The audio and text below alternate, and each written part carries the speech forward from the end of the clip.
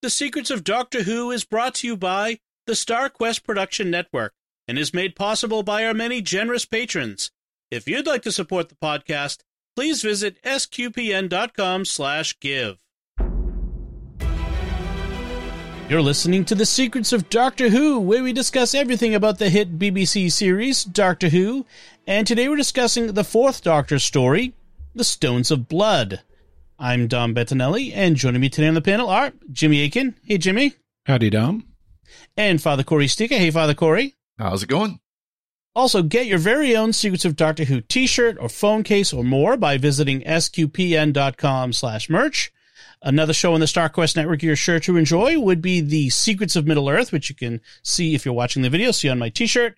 You can find that wherever fine podcasts are found or at sqpn.com/Middle-earth. So, without further ado, Jimmy, could you tell us, give us a recap of what happens in Stones of Blood?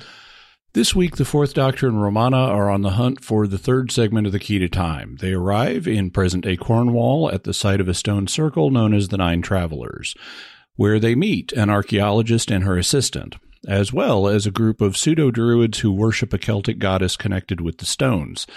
It also turns out that some of the stones are living silicon-based life forms that feed on blood, hence the name Stones of Blood. The stones kill some of their worshippers, and it turns out that the archaeologist's assistant is really an alien. She's lived on Earth for 4,000 years, she brought the living stones here, and she's been impersonating the Celtic goddess. She's also got a ship in a parallel hyperspace dimension. The Doctor and Romana end up on the hyperspace ship, and the Doctor breaks a door seal that releases two groups of sparkling lights. The sparkling lights say that they are justice machines, and they put the Doctor on trial for breaking the seal without authorization. They convict him and try to execute him, but the Doctor grabs the alien lady, and she's shocked into unconsciousness. The Doctor then convinces the Justice Lights to access her memory to determine if her memory's okay, and they learn that she's the galactic criminal that they're after. Following this, they sentence her to eternal imprisonment and turn her into a new stone in the stone circle. But before they do that, the Doctor grabs a necklace from her, and it turns out to be the third segment of the Key to Time. The end. All right. So, overall impressions, Father Corey? This really is a great story. I mean, it's stretched out. It's one of those where there's lots of running around and back and forth between locations, and it just feels kind of stretched out. There's really not a lot that goes on. I mean, a couple of times we see the glowing rock things moving through the forest, crashing through the trees and crashing through doors. And yeah, it's the last part is probably the best of it just because there's actually something going on, but I'm not impressed. Actually, my thought was this wasn't written by Douglas Adams, but it felt to me like somebody who was trying to channel Douglas Adams, but didn't do it as well, because there's obvious humor in there, at least obvious to me, that didn't quite land as well as Douglas Adams would have. So I was never been a fan of this one. It's one of those that, okay, got to watch it if you want to watch the whole Key to Time series, and that's it. How about you, Jimmy? It's not terrible, but it's very far from being my favorite. I hadn't seen it in years and years. I haven't watched this one that much. My memory of it was that it was really boring because of the villains being the stones. Having an inflexible stone monster as your monster of the week that has no articulation, no face, no teeth, no claws, no nothing. It's just a big stone slab that moves, is not that interesting a villain. It was more interesting than I remembered. On watching it again, I thought, so basically the first two of the four parts focus on the stone circle, and the second two parts focus on the ship in hyperspace. And the first two parts were more interesting than I remembered. So it still isn't great, but it wasn't as bad as I remembered. The second two parts I'd largely forgotten about, and they started off interesting. At first, I thought the hyperspace ship and the Justice Lights were more interesting, but then the trial sequence I thought went on for too long and got tedious. So, I on a scale of 1 to 10, I'd make this one about, a 5 or 6. Yeah, this was a three-parter that got stretched into a 4-parter, or maybe even a 2-parter that got stretched into a 4-parter for me. I mean, it just did, like you said, I think both of you said, it went on too long. The Stones were comical. I mean, rah, big stone attacking you. Yeah. It just didn't, like you, I think it's, like you both said, it just didn't, the jeopardy from big stone just didn't do it for me. I also wondered about Douglas Adams' involvement in this, because there are some Adams-esque touches, but I didn't think that it was particularly Adams-esque in the end. It wasn't as fun as he would have made it. Yeah. That's actually something I was going to come into. I thought the dialogue was better than the action. Yeah, I did. There were a couple things that made me chuckle and even maybe laugh out loud. A couple of very few moments, but the Doctor, and I think there was a moment with Doctor and the Romana, and then another one with Doctor and K9 where there was a funny back and forth, and I just thought those were clever, and those were the best parts, really. Yeah, there was another funny moment with Romana and K9 early on when they're on the TARDIS, and the Doctor makes an allusion to tennis, and Romana turns to K9 and says, "K9, what is tennis?" And he says, "Real, lawn, or table." And at this point, it is too much for her. She doesn't want this much information, and she just says, "Forget it." And K9 says, "Deleting memory files on tennis. Memory is deleted." Not what I meant. The interaction between the Doctor and Romana continues to be interesting. He really dislikes even the appearance of taking orders from her or of doing what she says. He wants to be in charge and doesn't like it when she's right or when she's, when she comes up with the right thing to do at the moment.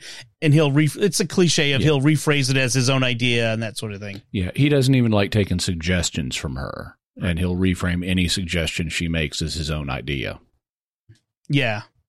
And this is the third piece of the Key of Time that we talked about. There's 6 total, right? And of course, the third piece just happens to be on Earth in the present day in the UK, because of course, because it's Doctor Who and that's where he likes to go. Present-ish day. They really don't imply or really don't say exactly. I mean, you could maybe the surveying equipment might be the closest thing that actually shows that it would be close-ish to the 70s. Right. It's definitely second half of the 20th century at some point. Yeah, that's true.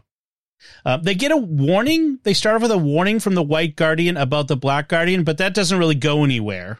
Right. It's just beware the black. They hear an audible apparition that says beware the Black Guardian, and that gives the Doctor an occasion to explain to Romana about the Black Guardian. They also clarify a little bit how Romana got on board the TARDIS, because she believes she was commissioned to go on board by the president of the Time Lord High Council, and the Doctor says that was really the White Guardian in disguise. But there's also this Black Guardian, so he gets to explain that to the audience, because they haven't mentioned the Black Guardian since part 1, which, if you're watching this week to week, was several months ago. Right. And so they're trying to remind the audience, because in the end, we're going to have some issues with the White and the Black Guardian, and they don't want us to forget about they both exist. Right. And for our audience, remember that the stuff that we had with the Black Guardian and the battling him in like that was the 5th Doctor stuff we just finished. Right. So we're sort of doing this a little bit out of order ourselves. Yeah, we're a little River Songy on this. But at this point, the audience has never even seen the Black Guardian before. Right. The BBC audience, or the Doctor Who audience. Right. Yeah. Right. By the way, there's another nice bit of comedy with Romana and the assistant, who's Miss Vivian Fay, which is a trait name. It means living fairy. Yeah. So she's definitely not normal, but she appears to be normal at first and to have been a member of a scouting group, a girls' British scouting group. And she tells Romana, "I used to be a brown owl." And Romana apparently takes her completely seriously and says, "Really?" And the Doctor explains it's a scouting group. Yeah. Although kind of interesting, given that Vivian actually does shapeshift into a raven or crow. Yeah. So they end up at apparently Cornwall. They don't say. They do at one point say Cornwall. Oh, they do. Okay, because I was reading online and they were saying all the clues are there, the names and that sort of stuff indicates it's Cornwall. But this standing circle of stones that's like Stonehenge, and there's several of these throughout. Not near as impressive. No. There's lots of them, though. There was a major stone circle building culture in Britain and Ireland and France about 4,000 years ago. Right. And the doctor talks about how they were observatories and sophisticated. And in the course of explaining to Romana, explain to the audience. And this was something that was popular at the time. There was a book that came out called Stonehenge Decoded in the 1970s, and it was extremely popular. My parents had a copy of it, and some professor had used a computer to analyze Stonehenge and concluded that the stones had all these astronomical alignments. And subsequent scholarship has not looked as favorably on Stonehenge Decoded, because it turns out if you got a bunch of stones, you can line them up with the stars all kinds of ways. And so a lot of the things you hear about alignments are exaggerated. Although there is a basic alignment between Stonehenge and the solstices. But it's not the summer solstice that Stonehenge is principally about. People always think about, Stonehenge, and this is aligned on the, with the summer solstice, and Druids go there and do their Druid things on the summer solstice. But actually, Stonehenge appears to have been a monument that was not oriented towards the summer solstice, but the winter solstice. And they had a big party at Stonehenge every winter. And so it was kind of a midwinter festival they had there. We know that because we've got the bones of the pigs that they ate, and we can tell by the age of the piglets when the piglets were born in the year, and it points to this being a winter festival rather than a summer festival. It's not nearly as fun when you're doing modern day pseudo druid stuff to party in Britain in the winter. In June. In an open facility. You don't have nice indoor heating. Yeah. I do like, though, that in talking about the Druids, the doctor points out the unreliability of Druid knowledge and how all the modern Druid ceremonies are basically all made up, because we have no clue what the Druids originally did other than scattered references and like Caesar and so forth. And so all of the modern Druidic rituals are just modern inventions that don't have anything to do with what historical Druids did. And in fact, he refers to the British Institute of Druidic Studies as crackpots who aren't real Druids acting out rituals, which I don't know if that's a real thing, but I would imagine that even if this particular name doesn't exist, I'm going to guess there's probably something similar that groups did. Like that. Oh, yeah, there are groups like that, including ones that had some fairly high-placed British officials in them, movers and shakers in British culture, who weren't really taking this Druidism seriously. They were just playing at it. It's similar to some of the paganism movements you see like here in North America, where they, Wicca and things like that. Oh, we go all the way back. No, this is made up. This is not come recent. There are Druids who are more serious about it, but the societies I'm thinking of, like with the highly placed aristocrats, those were just for fun. That was like British Bohemian Grove. Right. It's just a party for rich people. It's not really anything they're serious about. Cosplaying as Druids. Yep. Yeah. The Celtic goddess that Vivian is her identity she has assumed over the thousands of years is Kaliak, right. Or Kaliach, as they say it. Right. And so she's being worshipped by these pseudo-druids, led by Mr. De Vries. Mm-hmm. Yeah, and for some no real good reason, the Stones decide to kill Mr. De Vries and his assistant Martha. Yeah, it's just drama. There's no reason for them to kill their own worshipers. Right. I do like, though, that early on, the Doctor, this is like an episode, end of episode 1, beginning of episode 2, the Doctor gets kidnapped by the Druids, and they tie him to a stone, and Mr. De Vries is going to sacrifice him and has a knife all ready to cut his throat. And then his assistant, Lady Martha, objects, and she's got a real conscience. And she's like, I'm not doing this. We're not killing this guy. This is crazy. And it's clear based on what happens, she really cares about DeVries. She really likes him, but she's not willing to go along with murder. Right. Right. Yeah. I mean, it's this whole sequence is very interesting. Because the doctor wakes up and is like, he's tied to this rock about to be sacrificed. Has that knife been sterilized? Yeah. It's one of the funny lines I was talking about. She also, when Martha objects and says, I'm not having anything to do with this, he says, good for you. Yeah. And meanwhile, Romana has been lured away from the Standing Stones, the Stone Circle. By the way, the whole impractical shoes thing, which is a fun thing to point out, because so often women were made to wear these impractical shoes in these adventures. Yeah. Romana is wearing stiletto high heels. Yeah, and she later changes them for high heeled, not boots, but the heels aren't stiletto. But still, it's like, I don't think this is much of an improvement in terms of practical shoes. But she gets lured away by. To this edge of a dangerous cliff by the doctor's voice, and then we never see him, but somebody with the appearance of the doctor pushes her off the cliff. And I thought it was an interesting choice that they make to not have Tom Baker just, someone, pretending to be someone pretending to be the Fourth Doctor. I thought it was a lazy choice, because they should, if she's seeing the doctor and he pushes her off the cliff, we should see that. No. My suspicion as to why they didn't do that is because they didn't want the image of revered children's figure Doctor Who pushing his assistant to the death. And that's what Wiki confirms that Tom Baker objected to doing it. He's like, I'm not going to do that. And so they did just the voice and then had her do the, no, don't do that, doctor, and then fall. Right. And later on, she, when he rescues her, she's like, get away from me. However, it does give us a literal cliffhanger, because after he pushes her off the cliff, she's hanging off the cliff. She's literally hanging there. So the doctor's rescued in the Stone Circle by the elderly professor, Amelia Rumford. Professor Rumford. She scares them off, which is she does a whole Obi-Wan sort of thing, scaring off the Tusken Raiders, the Sand People. Yeah, that was a kind of a funny thing.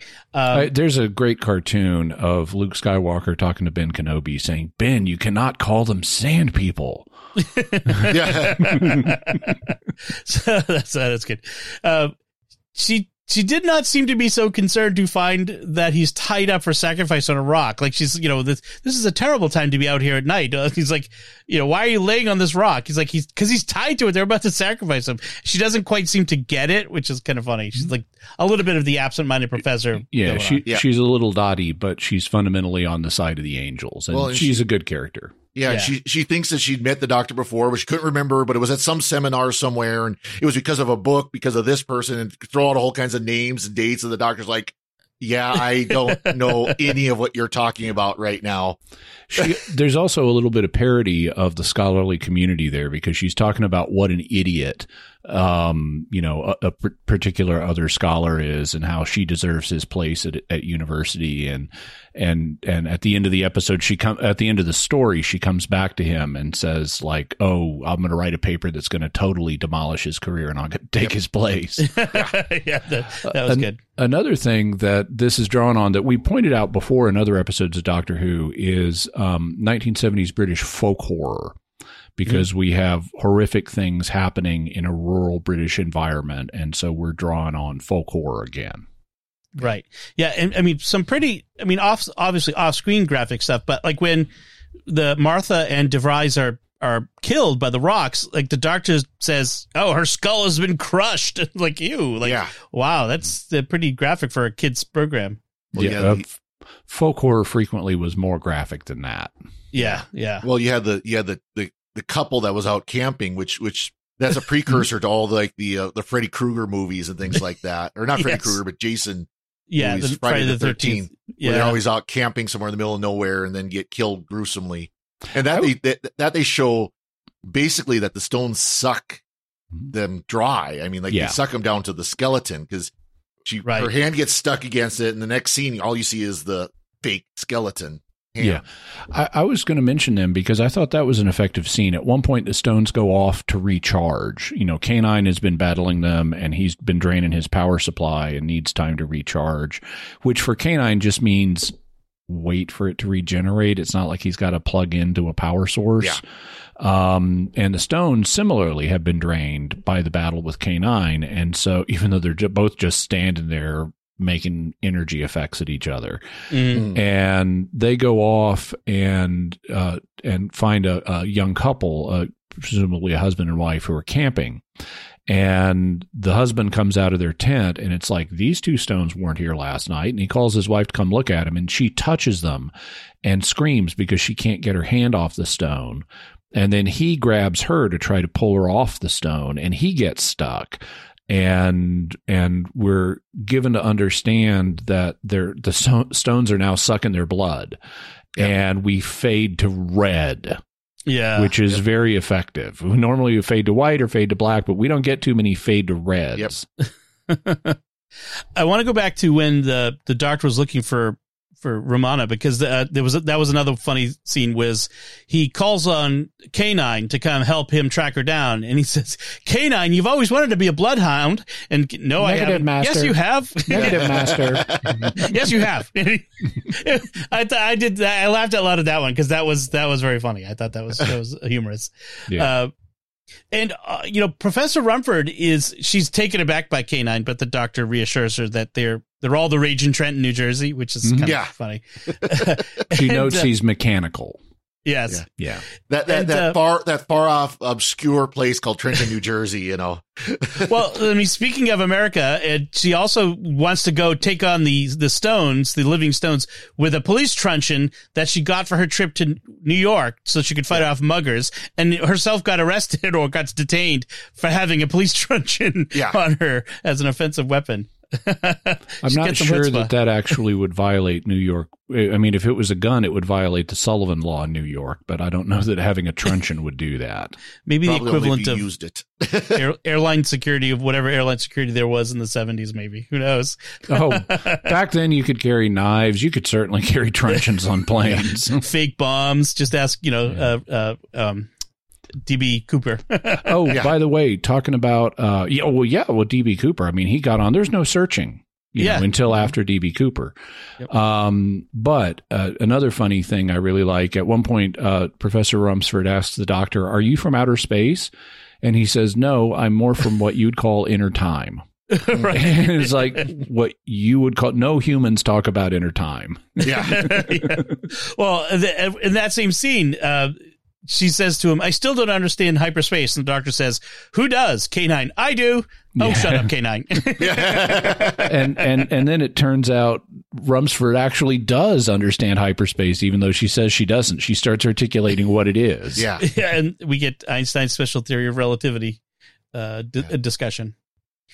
So the doctor gets his second concussion of the night when the stones attack them in DeVry's mansion, and which turns out the land that the stone circle is on has always been owned by women, going back to a 12th century convent of the Little Sisters of St. Gudula.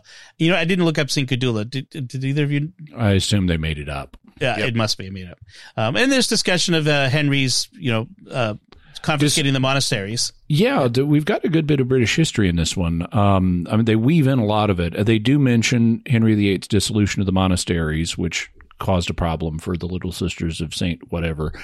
They also, when they're going through the mansion that was where DeVry's lived, that was built on the site of the monastery, they find a priest hole. Mm-hmm. And that's something Americans typically won't know about. But it's not the only one in the Fourth Doctor's time. In the earlier story, The Pyramids of Mars, the Doctor and Sarah Jane also found a priest hole in a British manor. And what a priest hole is a secret passage and room where you can put a priest, because during the time of Queen Elizabeth I, the bad Queen Elizabeth, it was illegal to be a Catholic priest in Britain, and you would get executed, like St. Edmund Campion did, for example, if they caught you. But what would happen is you had this expatriate community of British Catholics in France who were responsible, among other things, for the Douay-Rheims Bible. They were in Douay and in Rheims, and they would send priests back over to England covertly, pretending to be laymen, so they could say mass in private for the people who were still faithful to the Catholic understanding of the Christian faith, and give them the sacraments and confession and everything like that in private. But because of the fact they could be raided at any moment by the government authorities, they would build hiding places for the priests, and these hiding places were known as priest holes. And that's why you have secret passages in a lot of fiction set in Britain, because, I mean, why would you build a secret passage in your house? You know, that's cool. But no, there's no real practical reason. No real practical reason, right? Unless you're trying to hide a priest, and so priest holes are the origin of a lot of the secret passage stuff that we see in detective and horror fiction. And this was the time they founded the English College in Rome, which is where English seminarians study while they're in Rome, or live while they're in Rome. And it was established to basically make missionaries back to England, and knowing that they would be likely martyred. Yeah. And I guess you, like in the entrance to the English College, there's names of all the priests who went back to England who were martyred. Wow. Yeah.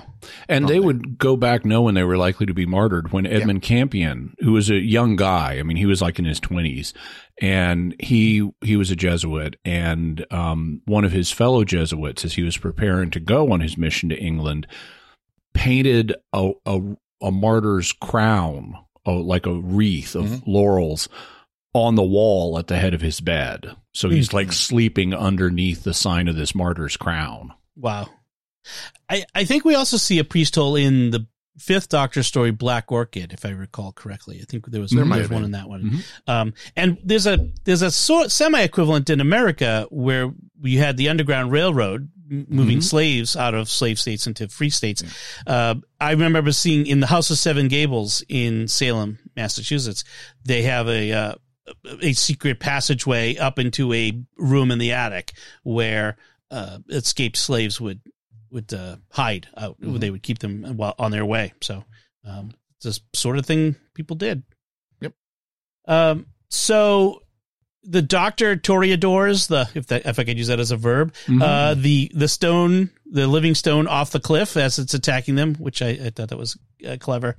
And he calls them the Ogre, that they are a species called the Ogre, which he verbally connects to Gog, Magog, and ogres, like because of a similar name. He says they're the Ogre. They're from the planet Agros, which is in Tau Ceti, which he speaks of Tau Ceti as if it's a broader place than just one star system, but it's just one star system. And he says that they live in a swamp and feed on an equivalent of globulin that is there naturally, but since they're not in their native swamp, they've got to feed on the blood protein globulin from humans or animals.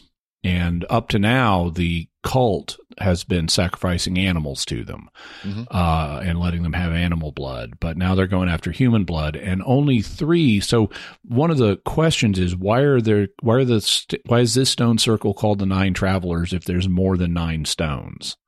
And it's because, there's an extra 3 that are really ogre, and the Doctor gives them names and says they're named Gog, Magog, and Ogris.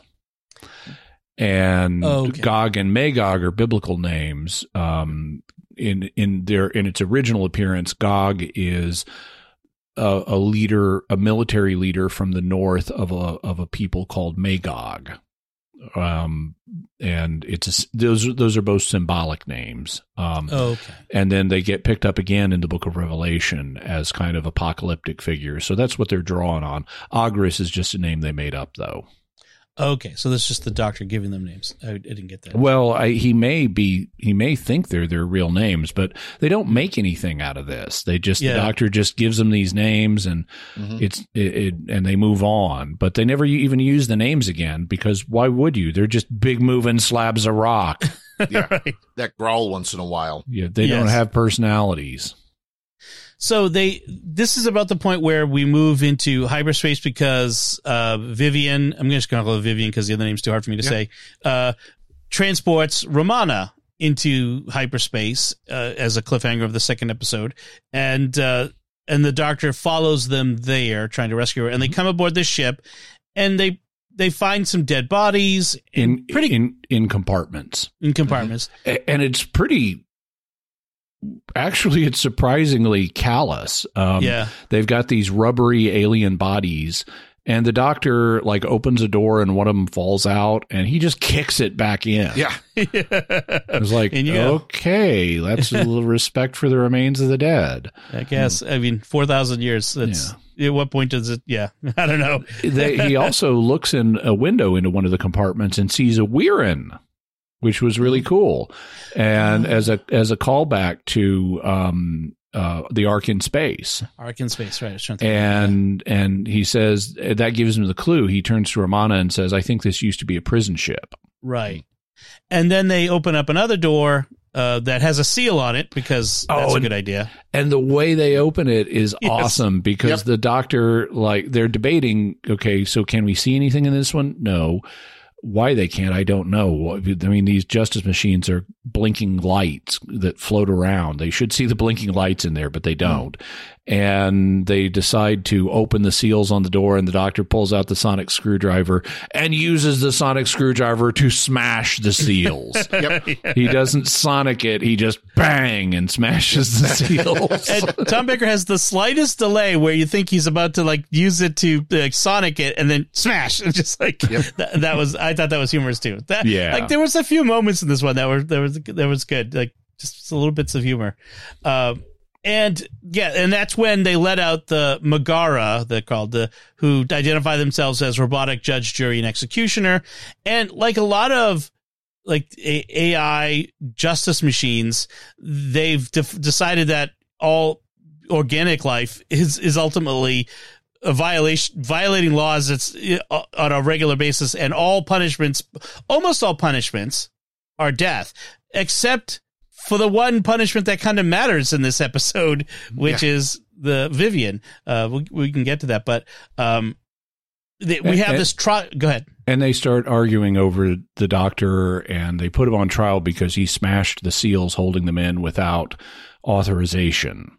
Even though he's got perfectly good reason, he was trying to rescue them. They thought that there might be someone trapped in there, and so, but being bureaucratic, and excessively polite isn't the right word, but there's kind of a Chippendale chipmunk like quality of how they are polite to each other and deferential, but they're very bureaucratic and inflexible, so they're not willing to listen to did he have a good reason for doing what he did. All that matters to them is that he broke the seal without authorization. And one of the two sparkly lights decides to be the doctor's defense attorney, and the other is the judge and apparently the prosecutor, which is a bit of a conflict of interest. But as they're starting to argue about the doctor, he and Romana just walk off.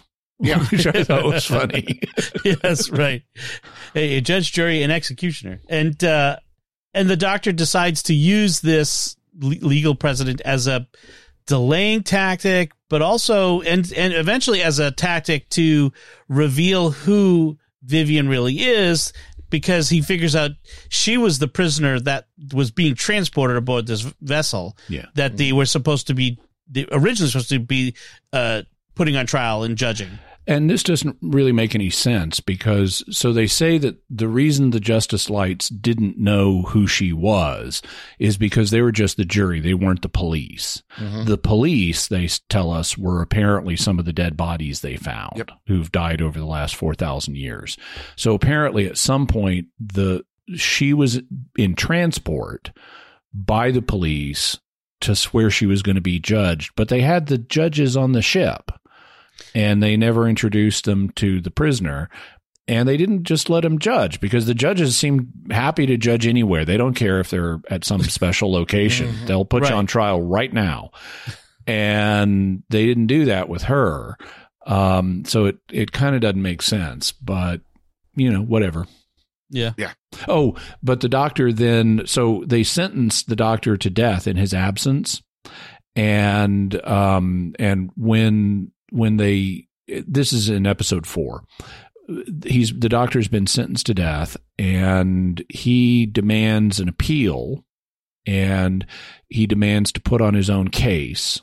So he's acting in pro per. And he whips out of his pocket a sheepskin judicial wig. Yep. To wear, and starts presenting his own case, and he's trying to out Vivian. He's trying to make her a witness and testify so he can reveal her identity to the Sparkly Lights. But through various legal chicanery, she's able to avoid that. Right. Which is what forces him to ultimately grab her as he's being executed, so that she'll get shocked, and then he can tell them, okay, now inspect her memory to make sure her memory is okay. And that's when they learn who she is. Well, and that's another thing that didn't make sense is why didn't the execution take? Why didn't it kill him? I assume because it was divided between him and her. Yeah. Right. That was kind of supposed to be, it just knocked them out, or at least knocked her out and knocked him to the ground. Yeah. I do like the fact that they call him on his, he's on trial for his life on one charge, and he's trying to distract them with the Vivian thing, and they call him on it, and attempts to influence the bench are punishable by death. Well, I mean, it's already, whatever. So he tricks them into reading her mind because she's unconscious at this point to find out that she's the criminal that they were there for in the first place. And then her sentence is, appropriately enough, I guess, poetic justice, to be imprisoned in a stone forever. Or as a stone forever. Yeah. Yeah. They actually have 2 charges on her. One of them is impersonating a religious figure, which, okay, fine. And the sentence for that is like 12,000 years or 1,200 years or something imprisonment. And then the other one is transporting the Ogre off their home planet. Because they're apparently dangerous creatures, and for that, it's perpetual imprisonment, and the sentence is to run concurrently. And they then turn her into a stone. Right. And then they're about to turn back to the doctor's case, and he just waves them off, and they disappear. And they give us a kind of phony baloney last minute explanation about the doctor programmed the hyperspace ship to go back. Even though they're standing on Earth in our space, they just vanish. And the doctor says it's because he programmed the hyperspace ship to take them where they were going. And apparently it yanked the Sparkly Lights out of our world and back into hyperspace when that happened. Sure. And that it'll take a couple thousand years before they get there and back to find him. So, yeah. Yeah. So does that mean we're going to see them shortly with the 14th Doctor? No, I'm kidding. Or 15th Doctor. That would be interesting. Maybe the Kaliak gets out of her stone. So it turns out that that Vivian was wearing the 6th stone as a pendant. The 3rd stone as a pendant. And so we have all 3 stones now. And they're storing... Yeah, the segments. Yeah, and they're storing them in an icebox in the room off of the control room on the TARDIS. So I just thought that was funny. There's a bunch of stuff in this that plays into the hyperspace plot of they sometimes detect the 3rd segment as being in the stone circle, and they sometimes don't. And it's because sometimes Vivian is in hyperspace and sometimes she's not. Yep. Right. So, any final thoughts on this one, Father Corey? Well, we have to, once again, K9 gets smashed, but they're able to fix him up. Right. K9 is technobabble. K9 is like the transporter and the communications and the phasers on Star Trek. He's like got to break a bunch in order to keep the plot moving. Oh, yeah. Well, he's a little too overpowered for, a lot of plot lines. So they've got to get him out of there, even though they need him for some. And of course, funny part is in real life, in the real world, the K9 model was pretty bad. I mean, you see it some scenes. I think the one where K9 points and the doctor says, "Well, go." I think the thing actually got stuck, and that's why they did the whole "I'm scanning" thing, because it constantly would get stuck on like even the smallest pebbles, and then they'd lose signal with it and stuff. And it was kind of, it wasn't as bad as Chameleon, but it was still kind of a pesky thing, and they had to rebuild it a couple of times during the series Early because robotics. it got so bad. Yeah, it got so bad.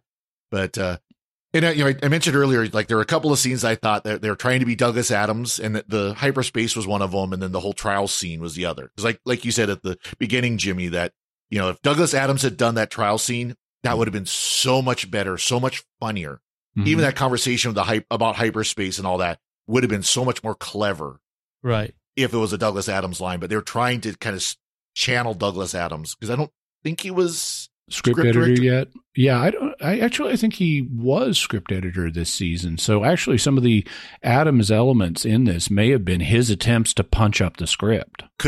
It could be. And it just didn't hit as well as normally would if he had written the entire script. Yeah. So because he was the main author of The Pirate Planet, if I recall correctly. Yes. Anthony Reed was the script editor on this one. So okay. He's not on this one.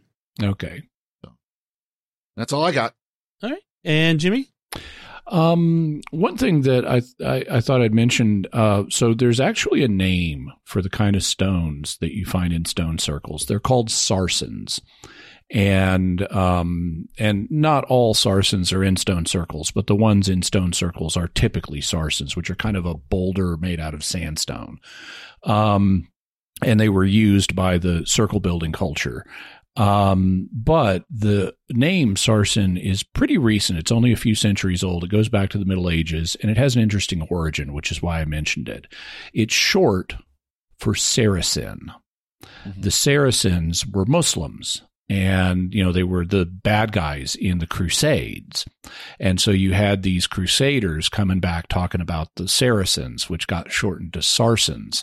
And, one theory of how the term got attached to these stones is they were used in pre-Christian circles, so they were kind of pagan. And aren't the Sarsens pagan? Actually, no, they're not. But they're kind of pagan, so we'll call these Sarsens after the Saracens. But my own preferred theory, I don't know that this is true, is that the farmers who had their fields interrupted by these ancient big, megaliths, hated them because you got to mow around them. You got to plant around them. They're inconvenient. You got to divert your oxen around them. They're just these damn Saracen stones. And so they got called sarsens. My favorite quote on Stonehenge and like circles is from the author Bill Bryson, as quoted in the video game Civilization 6. Can you imagine trying to talk 600 people into helping you drag a 50-ton stone 18 miles across the countryside and muscle it into an upright position and then say, "Right, lads, another 20 like that, and then we can party." Yeah. Imagine that being read by Sean Bean in his Scottish accent. So, all right. So that's it for Stones of Blood. We have our feedback that we wanted to share. Our first feedback is coming from our episode discussing the Seventh Doctor's final episode, final story, Survival. Mm-hmm. First one comes from RO via YouTube, who says, "I read this story, particularly the repeated references to survival of the fittest, as an anti-racist allegory. As you note, the sergeant who promotes this view totally falls apart on the Cheetah Planet, which I interpreted maybe as a comment on the prominence of far-right groups in 80s Britain and as a kind of rejection of Hobbesian ideas of war as humankind's state of nature. Indeed, the story concludes with the Doctor overcoming this supposed instinct to fight like animals." I don't know that I'd interpret it as specifically anti-racist. I think you're right about the rest of it, about, you know, the Hobbesian, you know, life is nasty, brutish, and short, and survival of the fittest ideology and all that stuff, and commentary on right-wing stuff in Britain in the 80s. I think all that's correct. I don't know, because they don't really bring race into it that much in this episode. They do in other episodes. But I don't know that I would interpret it as specifically anti-racist. Although, you know, the writers in Hollywood and their British equivalents aren't always the greatest moral theologians, and they tend to blur issues together that are actually distinct. So who knows? Maybe that is exactly how they intended it. All right. And then our next one comes from Brett, who sent in an email, who writes, Survival was a bittersweet episode for me to watch. I started watching Old Who with your reviews, so I've never seen it before. I've loved the Seventh Doctor stories. Maybe it's just a nostalgia for the decade before I was born, but that struck hard, Brett. I know. That was uncalled for. So you were born in the 90s. Okay. Yeah. Meanwhile, but the atmosphere of the seventh episodes always felt fascinating. The worlds he visited always felt like they had more to them, more history, more lore, more to be explored just under the surface.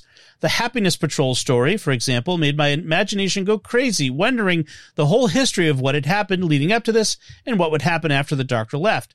Some of this air of mystery was obviously on purpose, with the Cartmel master plan in the background.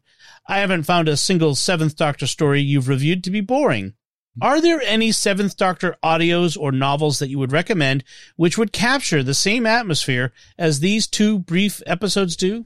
So I haven't read a lot of Seventh Doctor novels, although there actually were a bunch, because since the show wasn't being produced on TV at the time, the Seventh Doctor was the Doctor in the ongoing new adventures of Doctor Who until 1996, when Paul McGann arrived. And so there are a bunch of Doctor and Ace novels, which get in. I haven't read any of them, but I understand they get into some adult territory at times. What I am more familiar with is what Big Finish has done with Sylvester McCoy as the Seventh Doctor, and there are some great ones. Mm-hmm. One of my favorites is Live 34. Which we've talked about here before on the show. Live 34 is awesome. It is wonderful. It's basically it's kind of the inversion of what you usually see in Doctor Who in the Seventh Doctor's time, which is the Doctor and Ace show up somewhere and dethrone a totalitarian system. And normally we see it from the Doctor and Ace's perspective.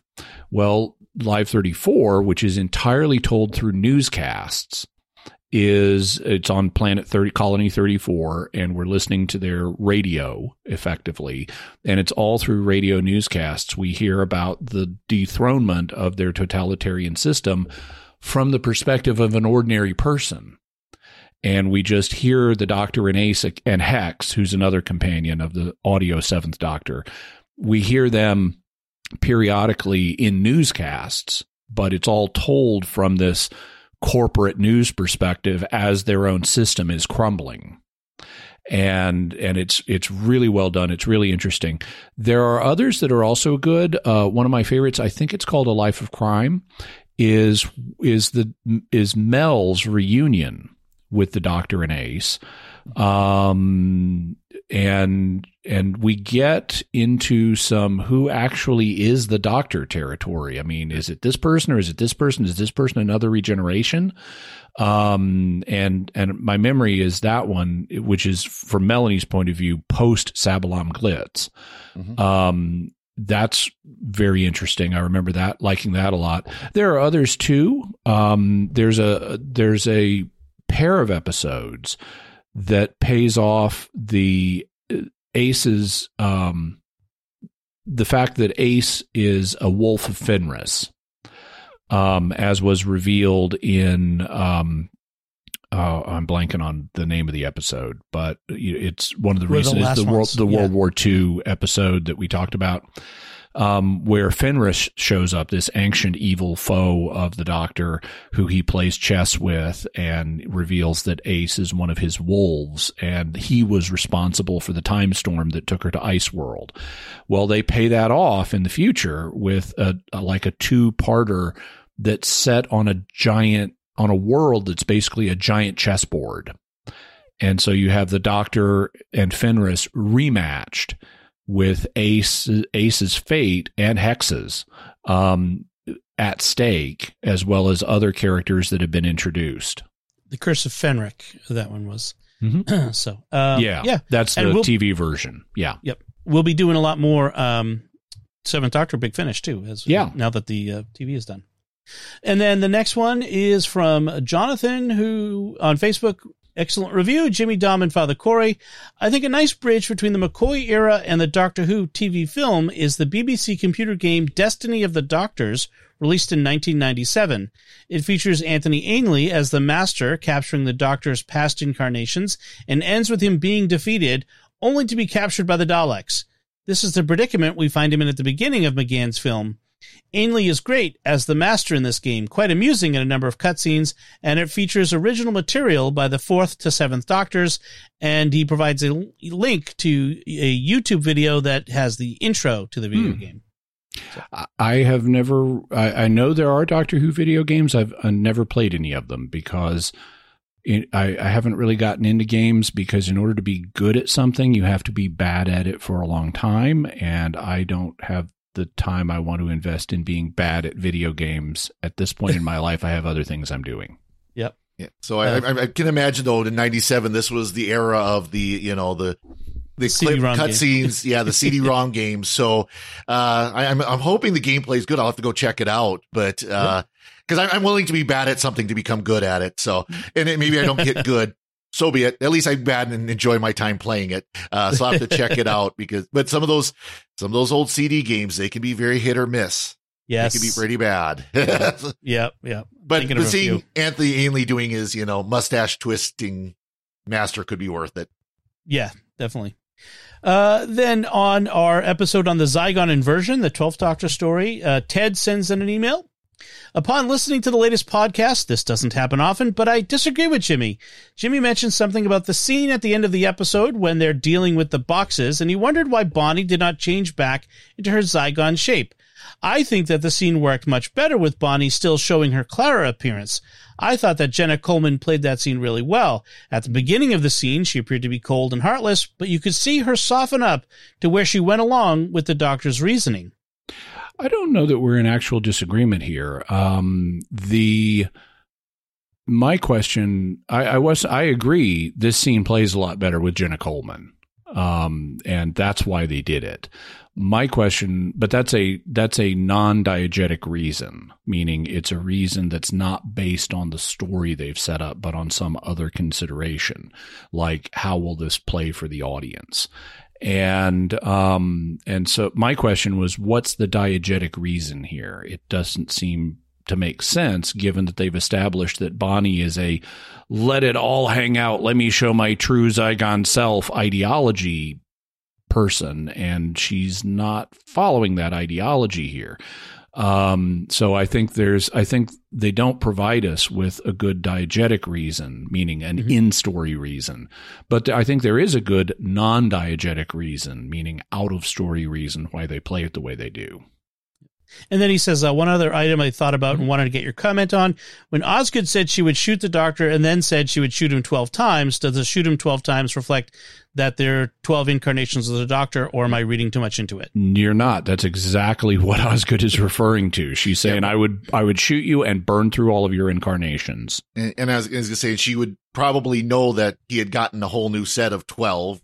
Because they didn't have the whole timeless child thing even thought at this point, so she knew that she just, wait till he regenerates, shoot him again, wait till he regenerates, shoot him again. And shoot him again, repeat. says I. Yep.